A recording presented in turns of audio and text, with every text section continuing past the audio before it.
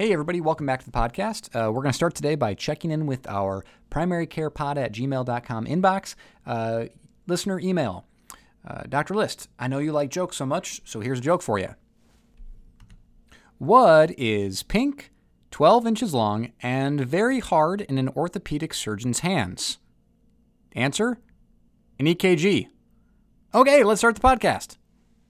The Primary Care Podcast is written and edited by a family physician for an audience of other physicians, nurse practitioners, physician assistants, residents, and medical students interested in primary care topics. This is not a podcast for patients and should not be used as medical advice. This is also a personal podcast produced on my own time and solely reflecting my personal opinions. Statements of this podcast do not reflect the views or policies of my employer, past or present, or any other organization with which I may be affiliated. Thank you for listening to the Primary Care Podcast. I'm Dr. Mark List, here to bring you the latest news, guidelines, and updates from primary care sources around the globe. Keeping it under 15 minutes long because you're in a hurry and I'm not that smart. Hey everybody, welcome back to the podcast. Today we're going to be talking about Prevnar, conjugate pneumococcal vaccination. Specifically, what we're talking about was a not so recent, but a discussion on whether or not Prevnar is going to be recommended for adults going forward. I want to talk about this because I think that we will see this be a recommendation in the future, that Prevnar is no longer going to be a recommended vaccination for adults over the age of 65. Now, why is that? It's not because Prevnar doesn't work. In fact, Prevnar works very well. However, because we're doing such a good job of vaccinating children, the incidence of invasive pneumococcal disease and even cases of pneumonia related to the subgroups in the Prevnar vaccination are going down dramatically. So this guideline change isn't a change because Prevnar stopped working. It's that it works so well in children that it doesn't benefit adults as much as we think it would. Now let's do a little history lesson. 2011, Prevnar was first approved for adults age greater than 50 to prevent pneumonia and invasive pneumococcal disease. Now, this was approved under the FDA's accelerated pathway, which allowed for earlier approval of products that, quote, provide meaningful therapeutic benefit over existing treatments for serious and life-threatening illnesses, unquote. So then there were several studies that proved it worked. There's a randomized control trial in the Netherlands between 2008-2013. Adults age 65 who got the pneumonia vaccine versus a placebo vaccine, and they found a 45% efficacy in the vaccination against pneumococcal pneumonia and 75% effectiveness against vaccine-type invasive pneumococcal disease. That is more than just pneumonia, things like bacteremia, sepsis, meningitis, etc. There were further immunogenic studies in the United States and Europe showing that Prevnar induced a better immune response, or at least as good as our dear friend Pneumovax, and so it was approved. Interestingly, in their vaccination statement, the CDC, of course, says that they will continue to assess the implementation and impact of this recommendation of Prevnar use in adults age 65, including coverage with both Prevnar and Pneumovax, and the impact of Prevnar on vaccine-type invasive pneumococcal disease burden and community-acquired pneumonia due to serotypes found in the vaccination. Now, here's the really important part, though, and that is, even with this statement, they made a comment about the effect of Prevnar use among children. If similar to those that were observed after the introduction of the 7-valent pneumococcal vaccination, quote, might further reduce the remaining burden of adult pneumococcal disease caused by PVC13 types.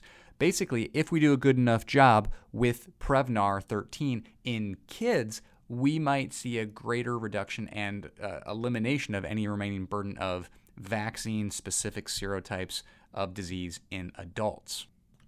In fact, there was even a study discussing the likely probabilistic model of declining adult disease given the dropping disease burden based on pediatric vaccinations. In fact, using this in children would make it not very necessary to continue to vaccinate adults with the same vaccine, given how effective it was as reducing the exposure to adults, given that we are reducing more and more disease burden within the community. So that was back in early 2000s, mid 2000s. So what's changed? What's new? Because that was 2014. So fast forward now to June 26th of 2019. The Advisory Committee on Immunization Practices changed their recommendation from recommending all adults receive Prevnar to changing it to a shared clinical decision-making, in effect leaving it up to doctors and their patients age 65 and older to decide whether the individual patient should get a single dose of Prevnar 13. Now, this is a pretty dramatic change. Granted, we're still having the option to recommend it, but this is due to the remarkable success of the pediatric vaccination program. Direct vaccination remains the best tool to help prevent against pneumococcal disease. But the data is pretty clear that since we're doing a good job of vaccinating with Prevnar, adults aren't benefiting as much from the vaccination as we thought they were, given how good the pediatric vaccination program has done at preventing invasive pneumococcal disease. And so that's what we're left with, is that Prevnar works. It works really well in kids. We should continue to use it in kids. The question remains, will your adult patient benefit from Prevnar vaccination? And probably the better question is, will the community benefit from more and more people getting the Prevnar vaccination as adults? Based on the data, I'm not so sure that it's going to be beneficial to the individual patient for sure, as that number needed to treat climbs higher and higher and higher and higher. It no longer becomes a matter of should everyone get this vaccination, but is it cost effective to continue to provide this vaccination to all of our elder patients if it's preventing fewer and fewer cases of invasive pneumococcal disease and community-acquired pneumonia from the serotypes found in Prevnar? This data has not shown any change in our recommendation for Pneumovax, but specifically for Prevnar, I feel like this is going to be a discussion that we really need to start having with our patients based on this data, which is, do we need to recommend that every single one of our adults get vaccinated with Prevnar? I've been doing it for every one of my patients. I've been having a discussion that says, hey, the newest guidelines say that you might not need this vaccination. I always tell them that it certainly is not going to hurt them or harm them. The vaccination rates of harm from Prevnar in adults is incredibly low. It's almost insignificant, in fact. The benefits are very significant. It's just a matter of now cost analysis, and if our patients truly aren't going to benefit from this vaccination compared to what we expected them to benefit, is there still value in this vaccination? And I'm not so sure there is. So what am I doing? Instead of having a recommendation of, yeah, I think you should get the vaccine, I talk about it being an optional vaccination at this point based on the guidelines. I talk about Pneumovax still recommended as a pneumonia vaccination. Prevnar is an optional booster that people can have, and I frame that conversation in that way. Now, I will say that since I've had this change in my practice over the last month, anecdotally, people really haven't changed their opinion. If the doctor says I should get this vaccination because the benefits far outweigh the risks, and I still think they do, even if the benefits are small, the risks are nearly negligible. Most of my patients with shared decision-making are still choosing to get the vaccination just because everyone's heard of pneumonia, they've had friends that have had pneumonia, they want to do everything they can to protect themselves. However, there have been some people who, after we've talked about it, they say, you know what? On second thought, I don't think I'm going to get this done. And based on the data, that's probably okay. And that's all I really have to say about that. Now, we only talked for this for about 8 minutes because it's a pretty simple topic. Vaccinations work. They work so well that we don't need to revaccinate the adult population as we're taking disease out of the community. So I want to switch topics and throw at the end of this discussion a couple of other little fun topics that shouldn't take too long to discuss. The next topic I want to discuss is how many steps do your patients need to live longer and healthier lives? We know that exercise can be broken down per week into about 2.5 hours per week. It can be broken down into any number of minutes at a time or hours at a time. It can come in 5-minute increments. It can come in 2.5 hour increments. But that seems to be the cutoff for mortality benefit. But how many steps per day? In the age of the smartphone, in the age of the accelerometers and pedometers, is there a step count that statistically has benefit more than other step counts?